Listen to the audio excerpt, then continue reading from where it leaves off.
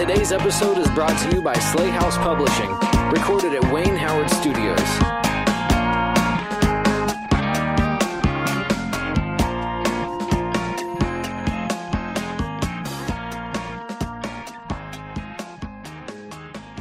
Welcome to another episode of Slay House Presents. I'm your host, Trevor.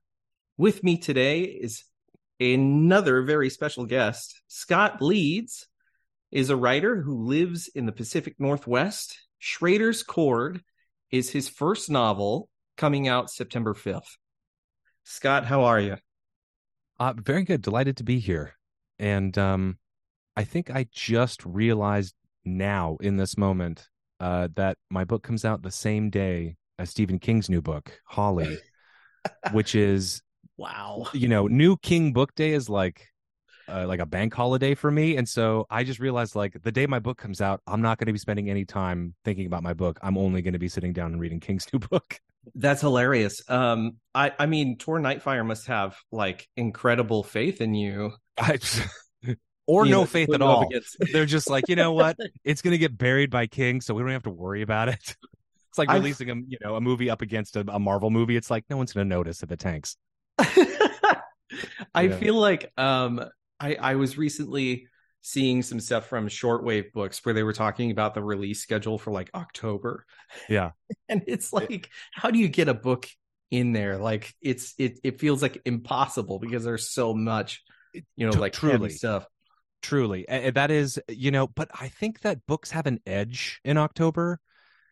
It might be just something about the medium, but I always feel bad for like horror novels that are like, horror movies that are like releasing on October 25th. You're like, so you're giving them 6 days because like once November 1st happens, most of the country, people like us, Halloween lasts all year. So we're good to go. But most people, like that, the November 1st hits, like they're on to Thanksgiving and Christmas. They're like the ghosts and witches and goblins are out of their mind. And I'm like, what? Like, if you have a horror movie, put it out in September. Like, give it 2 months to really kind of gain an audience. But yeah, it's those like especially those ones that come out on October 31st, where you're just like, oh man, like a book coming out on October 31st is totally fine, right? Like that works. Yeah, but those poor movies.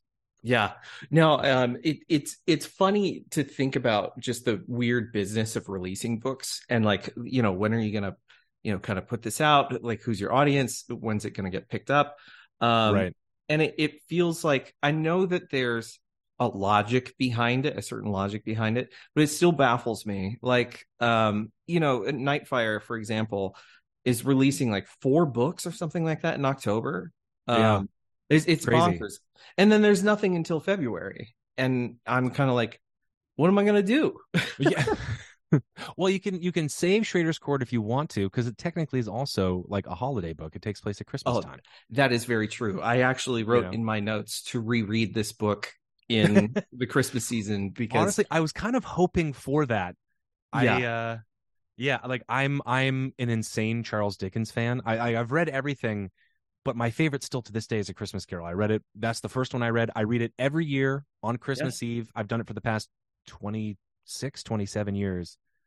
And A Christmas Ghost Story. There's just something so special about it. It's perfect. We did an episode, over a year, almost a year and a half ago or whatever, that was specifically talking about that Christmas Ghost Story and, like, why is it so relevant? Right. I read it with my wife. I do like a live reading of it every year, every Christmas Eve. Love the story. And you're right. I mean, there is something about A Christmas Ghost Story that just works. And you know who does a really good job with that is I think it's Valancourt. Like they do, these holiday Victorian kind of or Christmas ghost stories from around the world. Like every year they put out like a new volume of it, and I look forward to it every year. Like if they ever stopped doing it, I would be so sad. But yeah, those and there was also a string of like kind of mini like novelettes. Like honestly, they're basically short stories. There's just tiny little books, and all the covers were done by the graphic designer Seth. And one of them was a Dickens one. Another one was a it's I think there was a Mary Shelley one too. But they did like 15 of them, and they're fantastic. I don't know if they sell them anymore, but if you can find them, you can read them, while you're waiting at the dentist. Like they're so quick, but they're Yeah. just delightful. That's awesome. Thank you for the recommendation. I'm Sure. definitely going to have to add it. I don't, again, I don't know what it is. It's like, spooky season is always going to be, like where my heart lives. I just Sure. absolutely I love the autumnal colors. I love Absolutely. like, there's just a whole vibe. But next to that is Christmas for me and the Christmas Hmm. season. Like, I can go like week before Thanksgiving to Christmas and just live that my entire life and not be Dude, upset I'm about it. totally with you. It's really funny too, because people always go like, "Oh, I mean, I've been into horror my entire life. I assume you have as well." And people are just like, "You must really love Halloween." I do love Halloween, but I love kind of I love the decorations. I love the movies. I'm not necessarily a dress up in a costume kind of person. I don't judge those that do, but for me, it's just like I'm kind of I live there in my head all the time. And so like I'm, it's like I let sort of, the quote unquote normies, they can have Halloween to dress up and have fun. But I remember I lived in New York for like 8 years, and naturally, I mean, costume parties are a big thing there. And I was like, I got to figure something out because I don't want to be the jerk that doesn't wear a costume. It's like the guy that wears, shorts in like sub-0 degree weather. And you're like, oh, you're so cool, dude. So brave. So I don't want to be that guy. So I found I got myself a Mighty Ducks jersey, and I'm like, this works perfectly There because you I go. can be Charlie Conway, but also I could just be a hockey fan walking down the street. Very easy. Because there's nothing worse to me personally. Again, I judge nobody except my own self. But when I'm at like the bodega after like a long Halloween night, it's 2 a.m, and there's that just antiseptic light in there that's like bzz, bzz, like buzzing, and you're just trying to get a bottle of water, and there's some poor schmo there dressed as Fred Flintstone, and he's just hungover and still drunk, and like the guy behind the counter just isn't having any of it, and you're just like, this is the sad part. Like this is the end of the concert where you're like, oh man, yeah, yeah, So is you referenced the Mighty Ducks and the Mighty Ducks costume. yeah. Is that the origin of the Mighty Ducks in Schrader's Chord? It must be those movies. I grew up. I still am an enormous hockey fan. I loved those Ducks movies. Loved Slapshot. Anything that has to do with hockey, like those Goon movies, I loved. Yeah, anytime I can slip that in, and also I was a huge because we didn't really have an NHL team until now. We have the Kraken here, but growing Mm. up, so our NHL team of choice was my dad's choice, which was the Minnesota North Stars. And since the Mighty Ducks took place in Minnesota, there's also something very comforting about those movies where it's just everything's kind of cold, everybody's bundled up, nothing Oh truly that yeah. bad happens. Like when they're like, "Man, Bombay was a hawk," and you're like, "We're adults. This is not a problem." Hockey is an interesting choice of sport. Have you Yeah. always been into hockey, or is that just Yeah. I ever since I was a kid, I remember, I had family in Los Angeles. We'd go there and visit, and we'd watch like LA Kings games and see Gretzky play, which was really exciting. I think just being from the north, and we're so close to Canada, like it just kind of right? spills over. Like growing up, we got the CBC. We don't get it anymore, but we did, and so they would air like Leafs games and Habs games and Sure. all that stuff. And but yeah, hockey and basketball. When we had the Sonics, like hopefully we'll be getting the Sonics back in the next couple of years. But yeah, like Sonic Fever was everything. Wow. I tend to be a little bit more baseball. Love But baseball too. yeah, I think that's again just kind of an upbringing thing. I grew Sure, up around two towns. I grew up in California in the Bay Area, so sure, like went to Oakland games every summer. sure, And then Denver. Lived south of Denver, so my grandfather would take me to Colorado Rockies games. sure. This was back in the '90s when they were still like they were like a big team and a big Yeah, deal. Yeah. yeah. So were the Mariners back then too. We had like Right. Randy Johnson, Ken Griffey Jr. Like it was, but I heard like Oakland.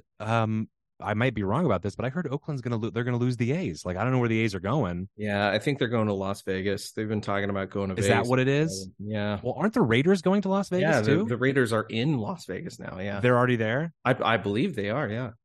I see. Yeah, I don't follow up on football very much. Football is the one sport my dad really liked it, but I just couldn't. I couldn't. It was just so slow. Like I Oh, love basketball, hockey, love soccer. I love tennis. Like that was my main thing. Mm. As I'm a tennis fanatic. So it's I'm terrible at playing it. I've tried my entire life. I will continue to try, but I'm just I don't have the knees for it. But yeah, but my poor dad would always be like, "You want to go?" Like we'd go to Seattle and be like, "You want to see a Seahawks game?" Or even go to like UW and see a Huskies game. And I was just like, "No, not even a little bit. Like that sounds terrible to me. You sit there for 6 hours. No." So, we're gonna talk about all kinds of stuff. I can Sure. already tell. That's just kind of gonna be the Oh yeah, direction. I'm a verbose cat, man. Like I'll I'm just keep all about going. it. I love it.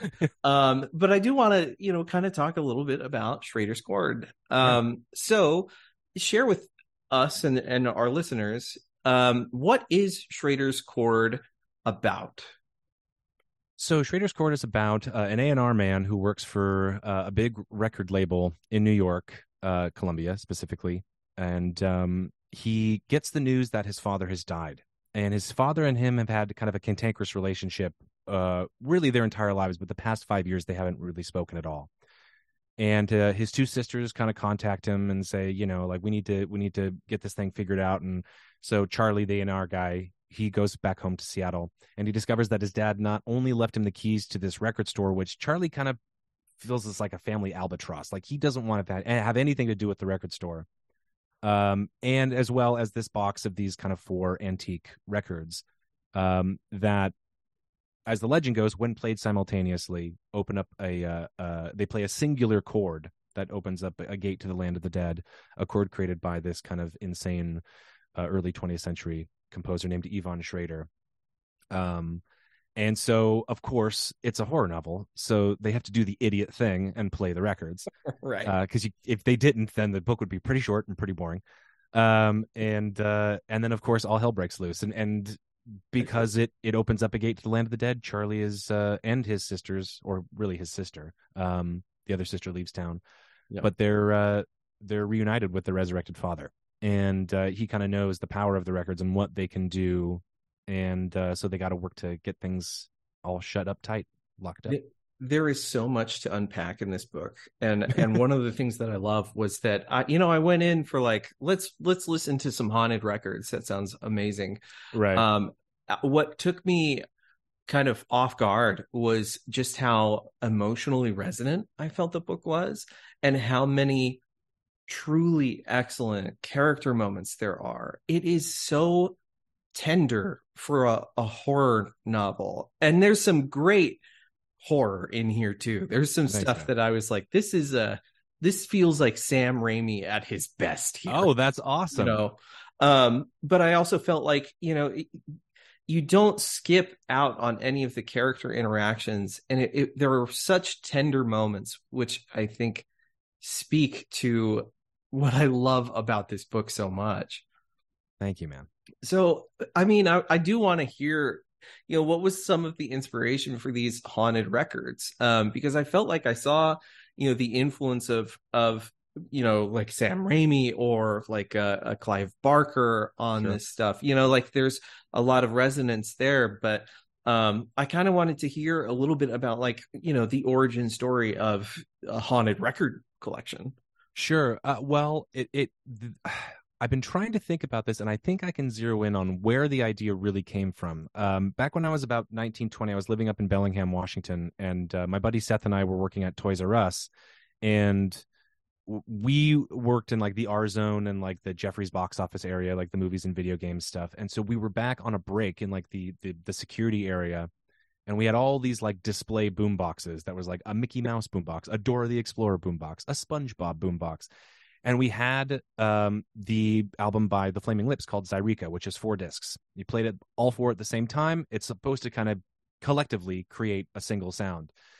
And so we took out the the Mickey stereo and the SpongeBob stereo and the Dora stereo. We played them all, and it was a really fun experience. And it was kind of a formative experience, really fun time. Our manager yelled at us because my walkie was on, and so the whole staff at the store heard what we were doing. And that always kind of stuck in my head as a really good memory. And then I thought, well, what if you played all 4 of those records and something bad happened? I mean, it is a ceremonial thing to play those Flaming Lips records that way. and ceremony kind of lends itself to horror. I mean, nobody knows that better than Clive Barker, and that's kind of what I thought. Like, I mean, that opening little bit that's all in italics is really just my homage to Hellraiser. It's the beginning of, like, what is your I pleasure, was sir? gonna say it reads like Yeah, I can taste the film grain, yeah. in that opening sequence. It's so great.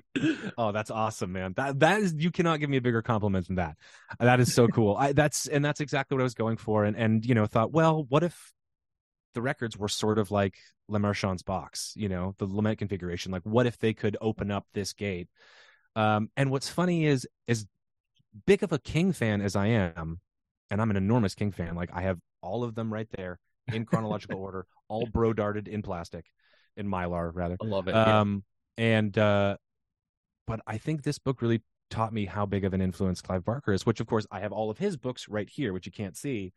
Um, but yeah, I thought, like, oh man, yeah, I thought I was kind of going in doing like a King homage, which there definitely is. There's a dead woman in a bathtub. I mean, Oh that's yeah, Mrs. Bassett. absolutely. Yeah. Um, but yeah, there turned out to be much more. Even my editor was like, "There's a lot more Barker in here than I thought there would be," and I was like, "Me too." It surprised me as Yeah. well. And not to get too far ahead of my own skis, but the next book is very Clive Barker influenced. Ooh, I love it. Yeah, We're gonna have to talk about that because I'm really into, hearing what's on the horizon for you. yeah, Um, but I love the idea of, like just cursed knowledge or like a cursed object story. I'm always going to be into that. yeah. What I love too is the way that you incorporate a lot of music into the book itself, because it's not just about a cursed record. There's a lot in here about our connection to music and our Hmm. connection to art, and the way that I think music specifically can kind of like completely shape the tone or the experience of even just small actions in our lives. So there's a scene in particular I'm thinking about when um Anna is like discovering her taste for music for the first time. Yeah, And she's listening to like a cover band cover September Girls, and she falls in love with not just the song, but she kind of falls in love with music to begin with. right. And I want to hear from you, what was that experience for you? What was the musical first kiss that, inspired your love for sound? You know, um, it's hard to trace back. My mom's family uh has been since World War II and still is in radio, terrestrial radio. And in fact, one of the stations is mentioned in the book, KOJM, out of Oh, wow. Montana. And yeah, my uncle still runs that. But we grew up because my mom, when she was a teenager, she worked at the record store or at the radio station. So in our basement, we had just had thousands of records and promos, and we had this gigantic hi-fi the size of a Buick that was mahogany and had an 8-track player, a cassette player, a turntable on there. And so I suppose that's probably like the spark, was just living amongst music, and my dad was a huge music fan too, and then just little things along the way. It's always when you find your own thing, because everything in the basement, all those records, those were my parents' records. Those are my parents. I still love that music, Yeah. as much as I love music from the 30s. I'm a huge, like, 30s big band fan. Oh my gosh. But that's not my world. That's not my music. That's found music. And when you find these things, like, there's one moment, I remember my dad came back from a business thing in Wenatchee, and he brought me Batman '89 on tape. I think Oh it was wow. in 1990 when he came back with it. And I was like, oh my God, we have Batman. He's like, yes, because you've rented it 10,000 times. And so now you just have it. You can wear this one out and we don't have to pay for it. And my friend Jeff came over, and I was 6, 5, and we put the tape in, and just that opening montage of going through, like, the big stone bat logo with Danny Elfman's music playing. When it ended, I looked at my friend. I said, "Do you mind if we rewind and listen to that again?" And he was just like, "All right." And so I did, and I did this like over and over and over again, to the point where he went and called his mom to come pick him up, because he's like, "Scott won't let me watch the movie. He keeps just listening to the music." And I remember being like, "That's not weird. People do that." He's like, "Nobody does that." So, like, little moments like that, and then when Anna discovers September Girls, that's very close to my own discovery of Big Star in a way, or it's sort of a cousin to my discovery. I discovered it the way a lot of people did, was through interviews. I discovered the Replacements through an interview with Michael Stipe from REM, and then with an interview with Paul Westerberg from The Replacements, I discovered Alex Chilton and Big Star. And when he said like number one record is like the best record in the world, closely followed by Radio City, I was like, well, I got to go find these records. And this was 93, 94. So these records weren't readily available, especially on vinyl. Like you couldn't find them at all. And I had to go into like the heart of Seattle to some I don't even remember the record store, but it was just this like blown out sweat sock of a record store. Right. And I found this copy of number one record and I put it on. I was like, this is the greatest thing I've ever heard in my life. And that I felt like it was mine. This is very much the same way that, growing up in the Pacific Northwest during the sort of Seattle sound boom, parents hated that. And so we just made us like it even more. I was predisposed to like it anyway, but the fact that it was like, oh, this is for us. The same way like when Conan O'Brien took over for Letterman on the late night show. Yeah. Like my dad was like, I like Letterman, but this Conan guy, I don't really get him. I'm like, yeah, because he's for me. Right. And so I think that's kind of what Anna had when she discovered Big Star, which was all the music that she'd, grown up listening to. Like, that she had her mom's music and, that's fine. And at me, at school, people would be listening to Top 40 or whatever was big at the time. But this was something that she found on her own. And any music fan, any art fan knows that when you find that thing for yourself that first time, like I remember what it was for books. For books, for me, it was The Halloween Tree by Ray Bradbury at a Scholastic book fair. Yeah. I found that and I was like, this guy wrote a book for me.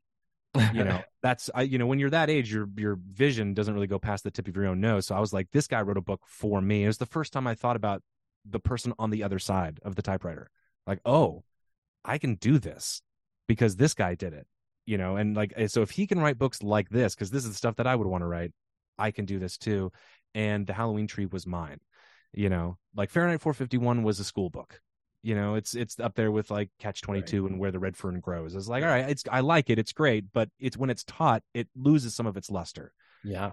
No one teaches The Halloween Tree, at least not when I was a kid. And so finding it was a very special thing, very kind of cataclysmic moment. Yeah. Oh, I dig that entirely. Maybe I'm going to have to teach The Halloween Trees at some point in time. I don't know. Do you teach? I do. Yeah. So I'm a world lit professor. That's fantastic. I know it's kind of the weird thing. I never really intended to be that. I went to school for modern languages. That was my undergrad. And my undergrad was modern languages with an emphasis in Spanish, and I did a minor in English. My intent was really to teach ESL. That was kind of my direction. Sure. And then I found that I just liked literature far more. I've always been into books. It's never like I was, like afraid of a book. I was reading Shakespeare when I was, 10, 11 years old. Sure. Because like it was just there. It was like present, and I was like, let's try it. And found that I really liked that sort of thing. So as I went through my undergrad, I read just a lot of old, a lot of medieval literature, because that's often what they stick you in English. And then I did a master's degree in Spanish literature, where I specialized in modern Spanish literature that was like from like continental Spain, and then I did some 20th century Latin American literature, where I really focused a lot on Mexicana literature and like Tejana literature, that sort of thing. And then I also had a unit that I specialized in that was like medieval Spanish literature. So I read No way. Yeah, so I read like a lot of like old Spanish epics and romances, and just like anything that I could really get my hands on that was like considered canon or whatever. Yeah. And so I transferred into a PhD program for comparative literature and cultural studies, with the intent to kind of shift my focus away from the Spanish speaking literature into just like other stuff that maybe I wasn't so aware of. That's actually ironically where I found horror for the first time. Really? Yeah, my first horror book was of course it was Stephen King. Yeah. It's like The it's a rite gateway of drug for passage, right? everybody. Yep. Yeah. It was The Shining, and Mine was too.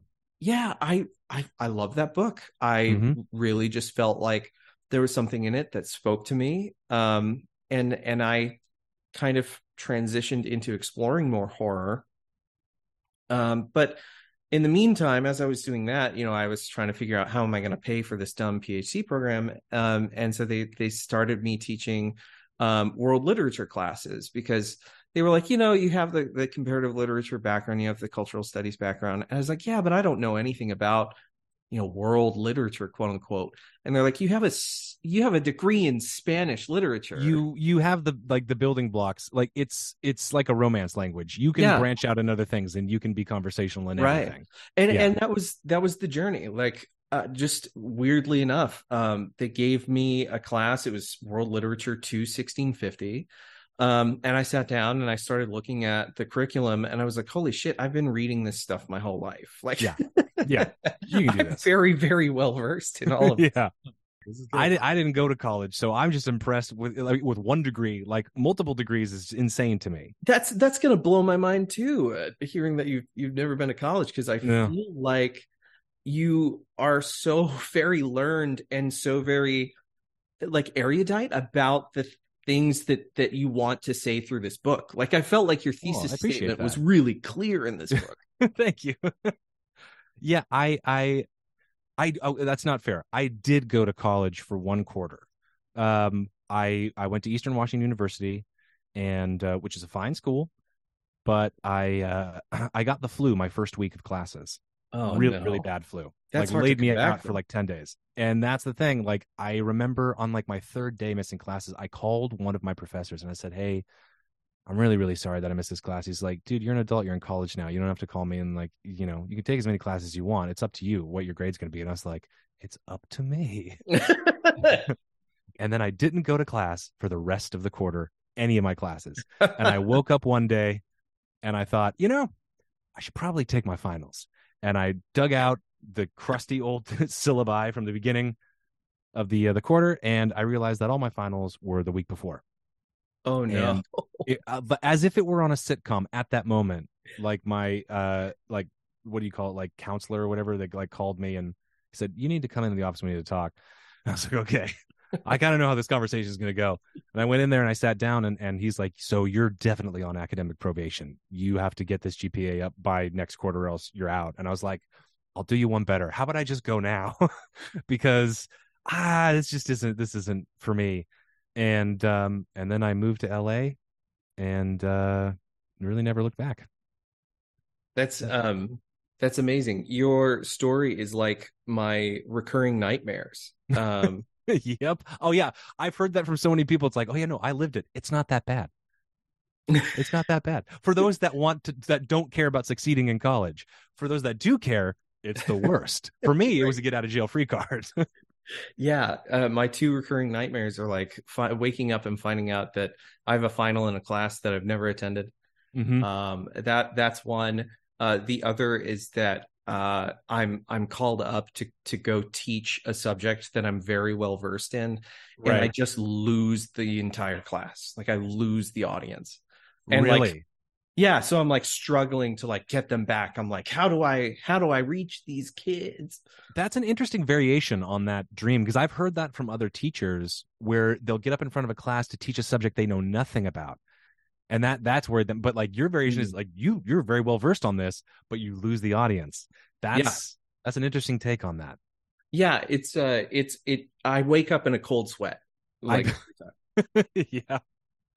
Yeah, it's yeah, I don't have any of those dreams. Yeah, my only real recurring nightmare, crazily enough, is just still shark attacks. I ever since I was a kid, I've been PADI certified scuba dive my entire life. I've been around sharks. I love sharks. I'm a member of the Cousteau Society. I got the Cousteau tattoo. And Oh yet, wow. sharks, I still have shark attack nightmares all the time. All Have the you time. have you read Whale Fall yet by Daniel No, Kraus? I've I haven't been able to get out of the house, especially today. Like we're covered in smoke here in Washington. Oh gosh, yeah. But so I finally just broke down and I ordered it, and so it is going to be here in the next day or two. But like the whole world's like whale fawn. It's like, yes, I know, I'm missing out. Just give me a second. Yeah, it. I don't know that it'll do anything to help your shark attack fear, but it's a very good book. Well, the thing that's terrifying to me that I didn't know really was a fear was I remember it's the I saw Nope, the Jordan Peele Oh movie, yeah, and I loved the movie. I thought it was great. But everybody goes to like the Gordy scene. They're like, that scene's so terrifying. I'm like, look, it's not scary. Like it's a very visceral. There's no music, but to me, it was the digestion scene. Like yes, when everybody gets sucked up and they're like, and they're in these like esophageal folds and they don't know what's happening and there's no music. You hear screams all over the place. That unsettled me to such a point where I almost had to walk out of the movie because I was so yeah, upset. I was like, oh, yes. I can't. And so like hearing about whale fall, I'm like, all right, Daniel Krause, all right, I'll wait in here. I mean, it's worth the journey, but it for sure is very unpleasant at times. I'm sure. Oh Yeah. yeah, it's yeah. So, I can't wait. your relationship with music, though, coming back to that, it runs pretty deep. You have a podcast, about music. Yep. Yep. Rusty Needles Record Club. My friend Seth and I, he's really the guy that started it, but we've been podcasting for a long time. This is like our 6th podcast about music, and we'll probably quit this one and then think of another shtick and do that.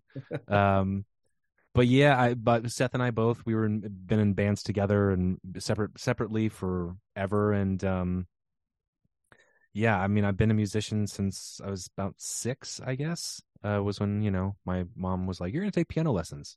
And I was like, I'd rather play the drum kit. And she was like, piano lessons. And then eventually I got the drum kit and went from there. And then, yeah, and then music has always been so present in my life. I've worked at record stores. I worked at Tower Records in Los Angeles for about a year before they went belly up. I've worked in a few record stores other than Tower. I just love that environment. And I thought, there hasn't really been a horror story set at a record store. Yeah. Might as well do it. This is full of obsessive people, and horror works really well with obsessive people because they're the ones that do stupid stuff. I agree. And I think too, what really works about these characters is like they all kind of speak a language that I think really, complements each other. And again, kind of deepens that love as a statement about art and about music. I think that this book for me was not just a statement on art and music, but also the way that art and music can shape our relationships, can kind Right. of like deepen the way that we connect to each other. And that was actually one of my original questions to you that I sent you is, Yeah. just like kind of wrapping our head around how we build, like, what is the importance of building a relationship around art, or how does that facilitate those relationships?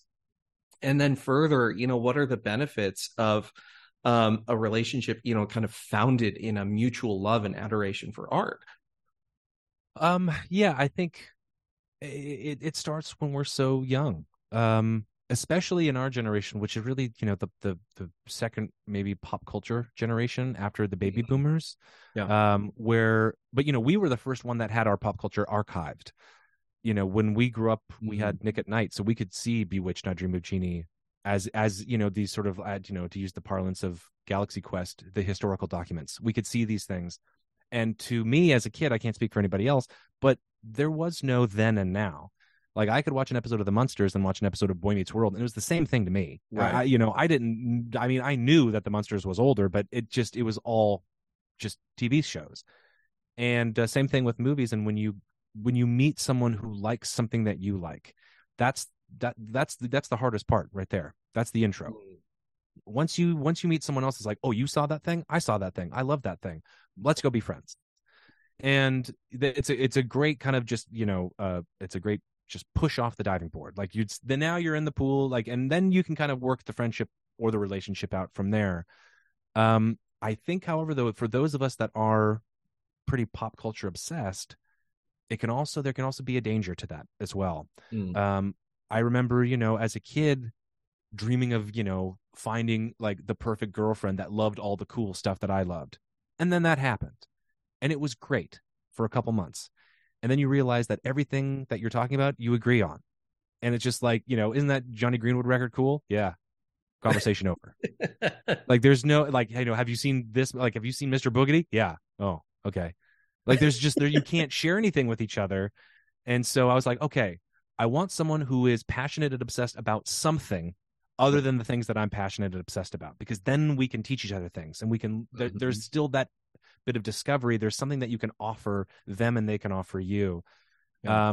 I think it's different with romantic relationships than it is with friendships. I think friendships, you can kind of be on that path where it's like, you can be Tweedledee and Tweedledum being like, yes, we both love these things and we're going down the road and, and we're all happy. But yeah, those are very formative moments, especially when you're young, especially if it's something that you thought only you knew about. I just mentioned Mr. Boogedy, that, it was this Disney special from the 80s that we taped on like the Disney Sunday night movie on ABC. And I had it and I watched it so many times. I still remember the commercials, remember the Diet Coke commercial in between. And I remember when I met my friend Seth in high school, who I mentioned earlier. In I think our second conversation, Mr. Boogedy came up, and I was like, nobody else has seen that. There was no Disney Plus. There was no like it on even on VHS it didn't exist. Yeah. And that was like, okay, we're going to be friends forever. And it worked. And it just so happened that that just went deeper and deeper and deeper. And we've since lived together 3 times. We worked together 4 times, and but yeah, it can be really, really important. If it's the jumping off point and if it's the thing that can kind of keep the conversation rolling. If it's the only thing you have and you don't go any deeper than the love of art, that's where it starts to get sticky. And that's where I think a lot of our sort of youthful wishes for friendships or relationships kind of falter, because we're like, oh, we want that person that likes all the cool stuff that I like. And that's great. But they're also a person underneath. They also have emotions. And that's kind of what I wanted to do with the book. And I didn't want to turn it into a bunch of caricatures. Right. Because these people do love music and they are obsessive. I'm obsessive. But they're also people, and they have feelings and they have emotions. And these emotions are tied to the things they're obsessed with, but they're also tied to things that have nothing to do with the art at all. Yeah. And it was important to me to kind of show both sides of that. Yeah, I really resonated with the way that they, talk to each other. And, there's like some gentle ribbing about some of their Sure. takes and, stuff like that I think is, comes authentically in a friendship. Yeah. It really caused me to reflect on my own relationships, because I know that I speak a lot of the time through art, and especially literature. That's my greatest passion. It's kind of, where I meet people. But I find myself surrounded by, relationships that I think were built on a mutual appreciation of art. My mother taught me to love reading, to love books, to love stories, really. Yeah. And so, even today, I continue to deepen my relationship with my mother through the media that we, consume together. So we'll go and see a movie together and then go back for coffee and just sit and talk about that stuff. Right. I met my wife over a mutual appreciation of the CW show Smallville. There you go. Yeah, right. Like, of all Perfect. the weird things to connect over, That's I'm the a best huge way, man. Yeah, I'm a huge Superman fan. She just likes hot people doing things in a There you show. go. The Venn diagram is very close on that one. It is. And then, my connection with Jeremy, the co-founder of I say co-founder, really the founder of Slay House, but co-host of Slay House Presents. Yeah. Like, our relationship was, kind of built around our mutual love for horror.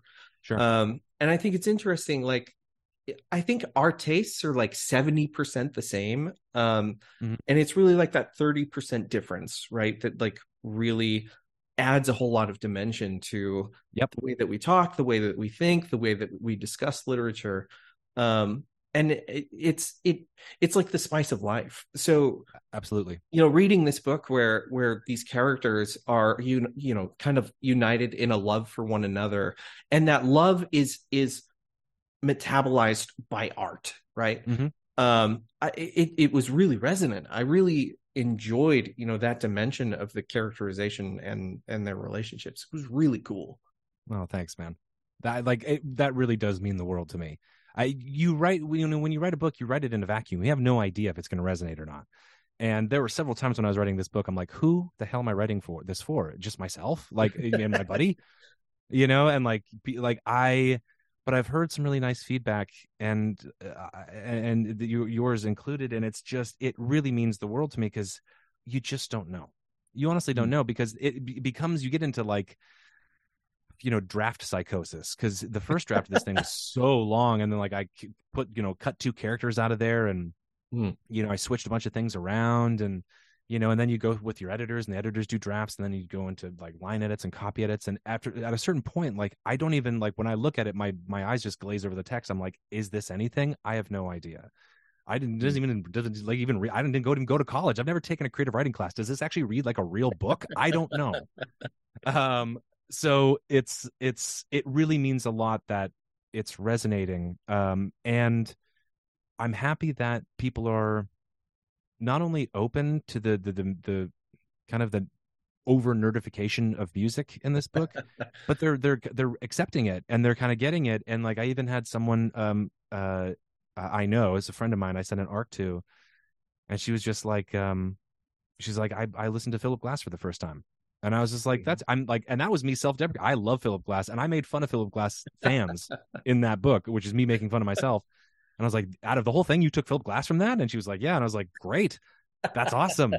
This is a person that, probably otherwise never would have listened to Philip Glass. And now, and now she's a member of the Sweeping Arpeggio Society. It's really, really cool. It's really, really cool. Yeah. For me, it was Martha Reeves. Yeah. Man, I it's weird to have a reaction to a song where it's like, I've heard this my entire life, but this is the first time I'm hearing it. Right. Oh my gosh, what a sensation, honestly. Yeah, it's there is one in there. I won't spoil it, but it is an awful earworm, and I'm very sorry for people at the end, where it's like, I got to do it. It happened to me, so I got to force it on someone else. I love it. I love it. That wasn't my only question about art, though. Sure. Another question that I had was, because there's so much passion in this book, I think, for music. I've been listening to the soundtrack to Schrader's Chord for the last couple of weeks. Just like really getting a sense for just how dynamic a range of musical tastes you represent in that. Yeah, it's not a cohesive playlist by any stretch of the imagination. Very eclectic. Yeah, it's all over the place. Yeah, you go from Panda Bear to Neil Diamond. Like, it's all over the place. But I think that's what I love about it so much, is that it's just like a celebration of really the range of what popular music can really represent for us. Right. And I love that kind of dynamic range. And it got me thinking about passion and how we share our passion, and whether or not passion for art is something that can be cultivated. I know passion can be cultivated personally, but can passion be taught? Can you teach someone how to cultivate that same passion about art or a particular project? That is an excellent question, and I'm not sure it can be. Because Lord knows I've tried. And my main test subject being my little sister. When I would just, I'm 2 years older than her, so I got a driver's license first. So I had the car, which meant I was in charge of the stereo, and I would try every day to get her to listen to stuff. And she's definitely got a more eclectic taste than she would have had otherwise. But what I realized was, her passion lies elsewhere. She still has passion. It's just not passion for what I have. Right. It's the same thing with a lot of sports fans who are like serious sports fans. that go so deep, and like, you want to talk about nerdy, like these guys, like, yeah, and girls, like everybody, like they get, like, they can name every single player, every single stat, every single year. Yeah. They can name you, they can go back to a World Series game of 1964 down to not just the inning but the play.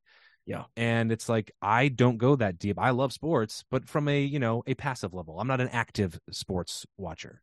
And yeah, that's kind of, and so I think passion is inherent. I think where the trip up happens is when we teach, or when we try to teach passion, we have our own agenda. We're trying to say, Mm. I love this thing. I want you to love this thing too, as much as I love it. And if the person is receptive, awesome. And if they're not, it's not because they can't be taught this passion. It's just that their passion has a different sweater on. Sure. And it's it can be tough, because when we do feel so passionate about a book or a painting or a piece a piece of music or a movie, we so badly want people to see what we see. But Mm. we've seen the folly in that a little bit with movie adaptations, like literary adaptations. Oh yeah.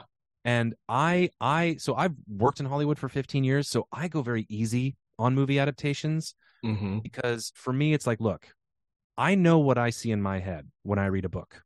I Right. know the movie that plays in my head. How cool is it that you get to see what someone else sees, or a group of people see rather, when they read a book? Yeah. Now, it may not mesh with what you saw, but how cool is it that you get to see a visual representation of someone else's head movie that they saw when they read a book? Yeah. And so I tend to go a lot easier on movie adaptations, also because it's really hard, because they are such different mediums. And people will say, like, oh, this book is so cinematic, and you go, it is, until it needs to be adapted, and then you realize how uncinematic it actually was. I think Terrence Malick's the only person that will do that much internal dialogue as like a voiceover. And yeah, it's a tough medium. And so that's where the passion tends to get not dangerous, but just a little touchy. Just, like, I try to always, like, rein my passion in. Remember that it's my passion, not someone else. And that's kind of what's so great about being a writer, is I can just kind of put that out there in Mm. a very kind of incognito way, and be like, look, if you like it, cool. If not, you can shut the book and never open it again. That's totally fine. Right. I'm not trying to push anything on you here. Yeah, it's kind of the what was that baseball movie, the build it and they will come, right? Oh, Field of Dreams. Yeah. Field of Dreams. Yeah, thank you. Yeah, I mean, I feel like there's very much, at least when it comes to creating art and with regards to writing, it's like, do it, and then your audience is going to find you. Right. Like, they're going to be looking for it. They will find it. Right. So write it. Do the thing. Have your passion. Share your passion, because there are going to be there's 7 billion people on this planet. Yeah. Like, odds are at least one of them is going to be into this stuff too. And if they don't, then you deserve a genius grant, because you found the one thing that nobody likes. Right. Which is amazing. Like, that should be an art installation. That's hilarious. So shifting gears just a little bit to, talk away from art and passion. I kind of wanted to circle in on some of the other stuff that this book does, which is, kind of an exploration of grief. It's a book about, death and opening portals to the dead, but it's also a book about understanding our own relationships and how we cope with various kinds of loss. Right. So, what were some of the things on your mind as you were constructing these, troubled relationships and constructing the characters that have to deal with, loss, and then, the loss of loss in a way, like an inability to really effectively cope with the things that they lose? Oh, man, that's another really good question. So I not to bring everything down, but I lost my father when I was 16. And I did not have a relationship like Charlie had with Raymond in the book. I actually had a really great relationship with my dad. But I was 16. And when you're 16 and, you grow up in the Pacific Northwest during the grunge era, and you've come out of that era, you tend to be a little bit of a hellraiser. And so I realized back then, like, oh, how grief affected my mom and my sister was so different to how it affected me. And grief really tailors itself to the person, and specifically about the relationship you had with the person that you lost. And I Mhm. wanted to explore what would happen to a, like, because when grief happens, anybody that's lost somebody knows this. Mhm. Grief rips through a family. It brings out the best of us. It brings out the worst of us. And it really is all dependent on your relationship with the person that you lost. And so Charlie, his twin sister Ellie, his older sister Susan, even though Ellie and Charlie are twins, they had very different relationships with their father. Susan even more so because she was so much older than them. And each of their grief manifests itself differently. And of course, in that comes conflict. One of those scenes, not to give too much away, is in the funeral home, in just the way they handle each of the characters handling the cremation. Yeah. You know, Charlie is sort of dealing with it very matter of factly, like it's just something that needs to be done. Susan is trying to push it through as quickly as possible because she needs to get back to work. She needs to Right. make that money. And Ellie, she's like, we're burning dad, and like Susan's trying to get moved up the line to get him cremated over people that were here first that need to be cremated. And Right. Charlie's off doing God knows what, thinking about these records. And I wanted to explore grief. When we talk about the stages of grief, the last one is always acceptance. I Mm. think that there's been a little bit of a mistranslation of that over the years. For people, when they think about grief for themselves, when they think of acceptance, they might think that, oh, like wiping their hands together, like they just cleaned the sink, like, okay, grief's done, I can move on now. Right. And no, it's like, it just, no, acceptance means you've accepted it. It is now a scar on your psyche. It's there. You don't have to think about it all the time. You won't Yeah. think about it all the time, but in the quiet moments, you're going to remember the scar. You're going to look at the scar and you're going to go, oh yeah, there's that thing. My dad has been dead for 22 years. I still think about him all the time, but the sadness is dulled. Um, do I wish he could have read this book? Absolutely, because he was the first voracious reader that I Mm. ever knew. My mom was a heavy reader too, but my dad would just go through stacks of books, just crazy. Like he tossed me like a Peter Benchley. That was like, he loved Peter Benchley. Like he'd just like, here's Beast, here's Jaws, here's Q Clearance, where I'm like, this one's kind of boring. But uh I wanted to talk about grief, and then you have the grief of the two record store employees. Yeah. Their grief has tailored itself to them very differently as well. Anna, who lost her own father when she was a child, was now Mhm. given a second father, and the second father was taken away from her. And now here's this guy who is the actual son of Raymond, who's coming back to town, and he might close the record store. Well, and why would he close the record? He doesn't know anything about the store, and and he hates Raymond. How could anybody hate Raymond? And that's another thing I wanted to talk about too, which is when it comes to conflict, Mm. whether it's very negative and just kind of icky conflict like abuse or something like that, or gaslighting, Yeah. and you hear about these stories and you go, well, I worked with so and so, like they seem like a great person. Yeah. It's like, well, you weren't there at home. You didn't know the person in your own personal life. You weren't there for the day to day. Yeah. You weren't there to see him take his pants off at the end of the day and brush his teeth. And Anna had this very almost sort of perfect view of who Raymond was, and Yeah. didn't know any of the bad stuff.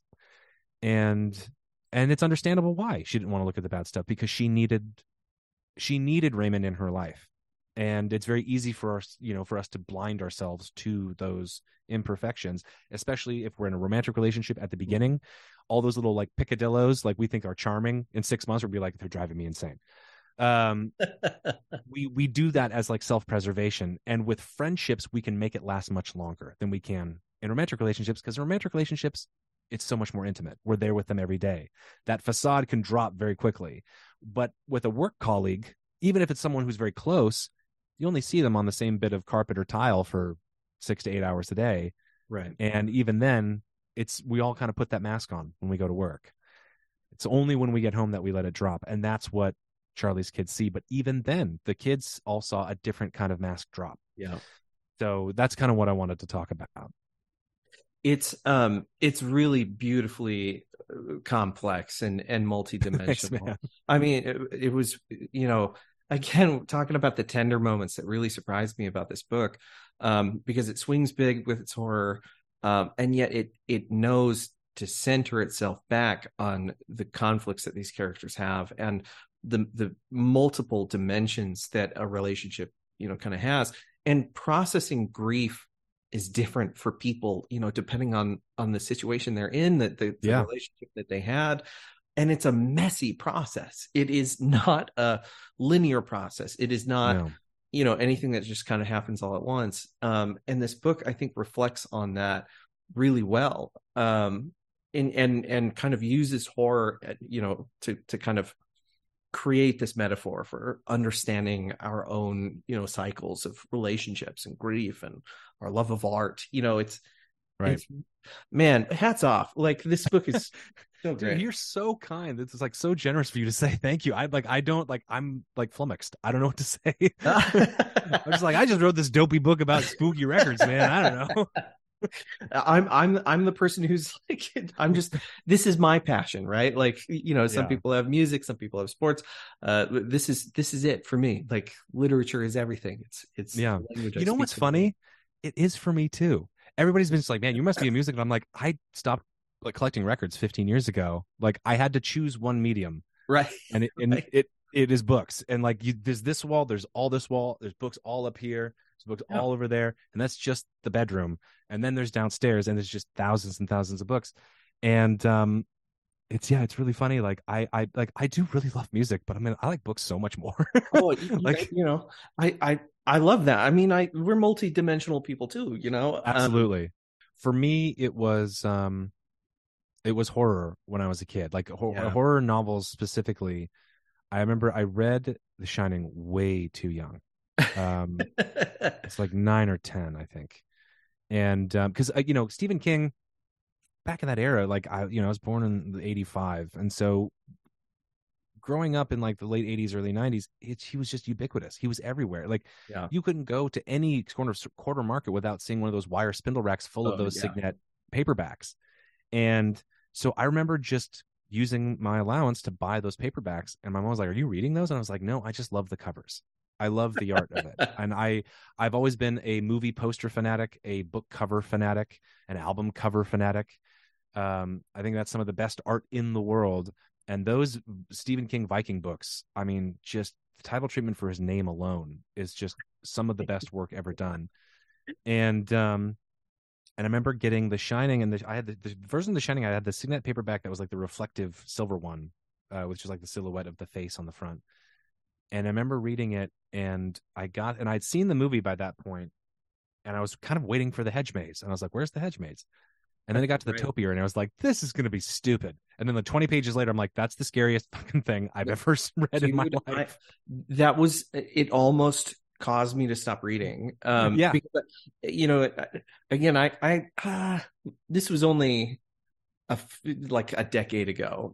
So I was, yeah, kind of in my 20s, and I had not developed a sense for what, kind of the language of horror. sure, Um, and it scared the pants out of me. Like I almost had to put the book away and like only read it in the daytime until I yeah, like developed a real sense for understanding what it was doing and what it was making me feel.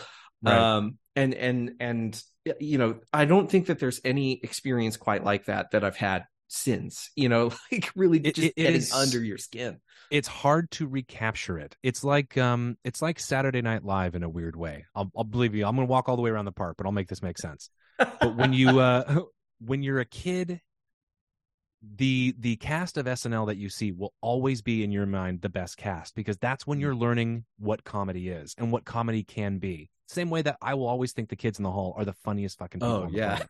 Use my language. I'm sorry. I don't know if we can swear or not. Oh yeah. Uh, No, go for it. and But it's sort of like it's your first scare.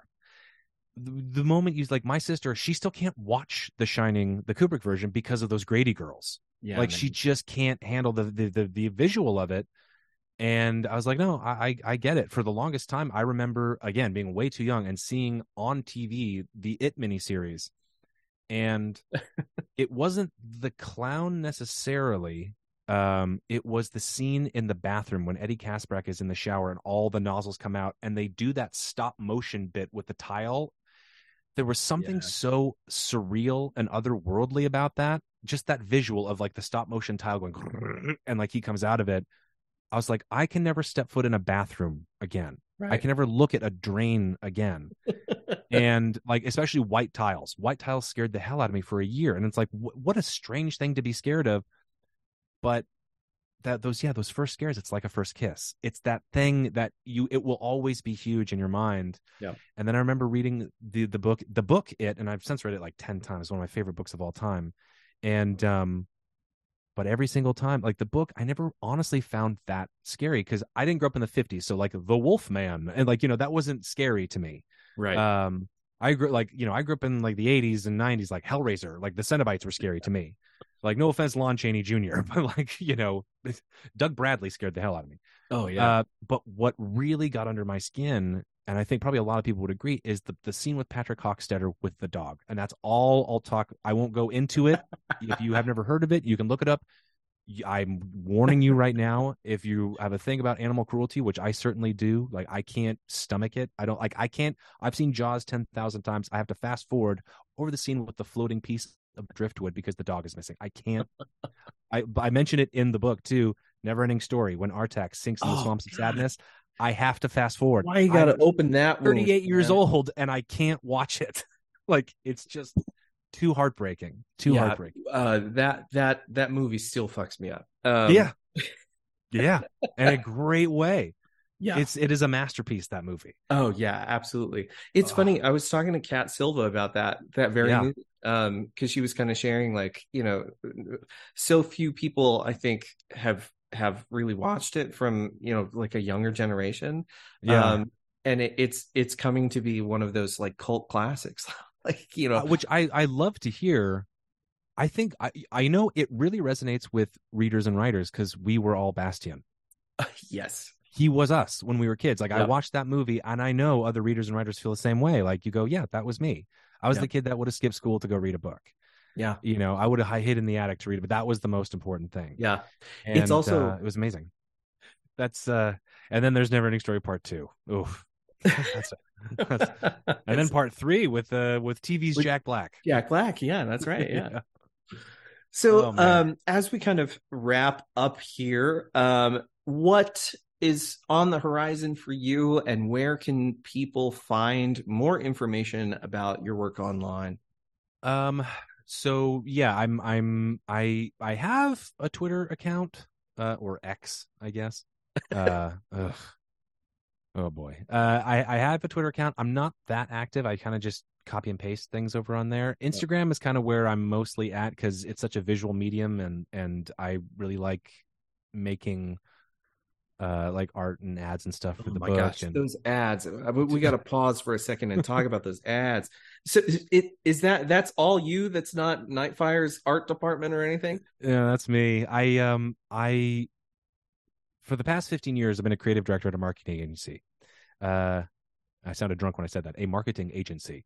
And we've been working on, we do movies and TV shows and stuff like that. We've done one sheets and we've done all kinds of stuff. And I started as a graphic designer and worked my way up. And I've spent 15 years working on other people's campaigns, other people's dreams. And it's been really fun. It's been really fulfilling in a lot of different ways. But this is the first time where I was like, I get to do my own campaign. And the best part is there are no notes from the client because I'm the client. And so like when I'm like, and I'm looking at Photoshop and I'm like, that's done. I'm like, great. And I post it. Like, it's just, there it is. I absolutely love them. There's just something in the visual style that you put into those ads that rings a bell. Because again, going back to my love for comic books, right? Sure. I've read so many freaking 70s and 80s era comic books.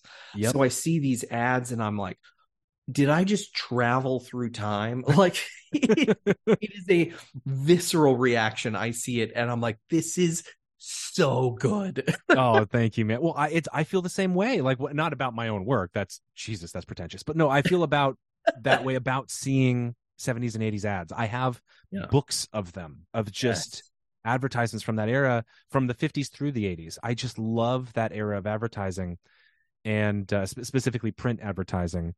there's just something so beautiful about it. And I think anybody that was born in the, like, at the latest, the 80s or 90s, because we grew up still reading magazines and comic books that had that style of ad. And there are some companies that just ran the same ad for 20 years. And so we saw these, there was, it's like 8 different fonts that they kind of use. There's like 8 different kind of layouts. There's very specific layout to do it. And it just always hits me right in my heart. I just go, Yeah. that's my childhood. And, I said it before, I'll say it again. Like, my favorite writer of all time is Ray Bradbury, and nobody capitalizes on nostalgia better than him. Mhm. And I just, I remember reading one time, he just goes, if anybody tells you that nostalgia is a bad word, he goes, just turn the other way. Because that's how we keep our humanity. That's, those are our formative years before we become jaded and before, our fears go from the monster under the bed to the taxes that are due. Yeah. That's who we were. And so making these ads, like, it's been really fun, because I'm just like, yeah, because this is the kind of stuff that I would want to see. Yeah. This is the stuff I don't know how contemporary this novel is. I know there's a cell phone in it, but the rest of it is like, I don't think I'm a very modern writer. I'm kind of a traditionalist, I guess, when it comes to my style. And so, yeah, I wanted the sort of the advertising to match that and say, like, look, this is who I am. I think it does. I mean, it really, it felt, I don't want to say timeless, because I do think that's not the correct word, but It's very specific of a time. right. Yeah. But it feels, I don't know, there's like an authenticity to it. There's a style that you evoke through this book that I think does speak to a very singular kind of experience that you have interacting with media. I really did feel like I'm reading a book that feels like it was ripped out of the 80s and just That's like awesome. plopped in front of me. That's again, now that's the best compliment you could have given me. that is where my heart lives. King and Barker, Ramsey Campbell, Bentley Little, like that. Yes. That was everything to me when I was a kid. Yeah. Well, let me tell you, it's note perfect. I mean, like, it really just is.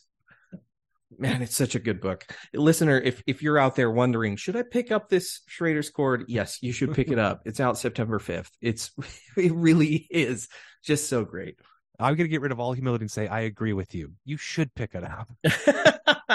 Yes, absolutely. All right. So just, again, real quick, where can so people can find you on Instagram, they can kind of maybe find you on Twitter. Yeah, I'm there-ish. Yeah. And what's the next project down the line? So without giving too much away, at this moment, now keep in mind anything could change. Because my brain is a fickle beast. And there are so many different things that I want to write about. But another thing that I love is animation from the 1930s. Oh, and gosh, yes. The era of Tex Avery and of Max Fleischer of iWorks. You were speaking my language. So the next book, as it stands right now, I've written the 100-page synopsis because I am fastidious and diligent. Because I don't outline, because outline is like that's too vague. I need to get really into it, and I write a very, very long synopsis, which my poor editors, they're like, it's 100 pages, really? I did cut it down to like 60 for my editors, but it takes place in 1930s Hollywood and during the animation boom. And I will say, if you read, or if you have read, Cold Heart Canyon by Clive Barker and Death is a Lonely Business by Ray Bradbury, those are my 2 biggest influences, along with a smidge of The Rocketeer and a little bit of Who Framed Roger Rabbit. Because another one of my big loves is aviation. And I don't know if you can actually see it here behind me, Trevor, but there is the Bulldog Cafe. Oh, man. Oh gosh, my brain is The Rocketeer is literally like my top 3 movie of all time. Like, so in my bathroom, I have the Hughes, the Hughes Industries poster with the 3 Rocketeers on there. I love it. Oh my gosh, yeah. I love it. Whole goblets of my imagination were just like consumed by Rocketeer. Well, then you are going to like whole sections of this book, because there is an airfield, there is a stunt pilot. who is the you know, okay, there's so much I want to tell you about it, but I can't. Um, there is, but it's 1930s Hollywood. It's that Art Deco era. Um, and it is about it's about in Trader's Court I tackled music, and this next one I tackle early animation. I'm for it, man. Oh my Yeah. God. I'm so for it. Well, God, thank you so much for your time today, Scott. This has Dude, been just such a lovely conversation, and a lovely book. Can't wait for people to read it September 5th. after you read Holly.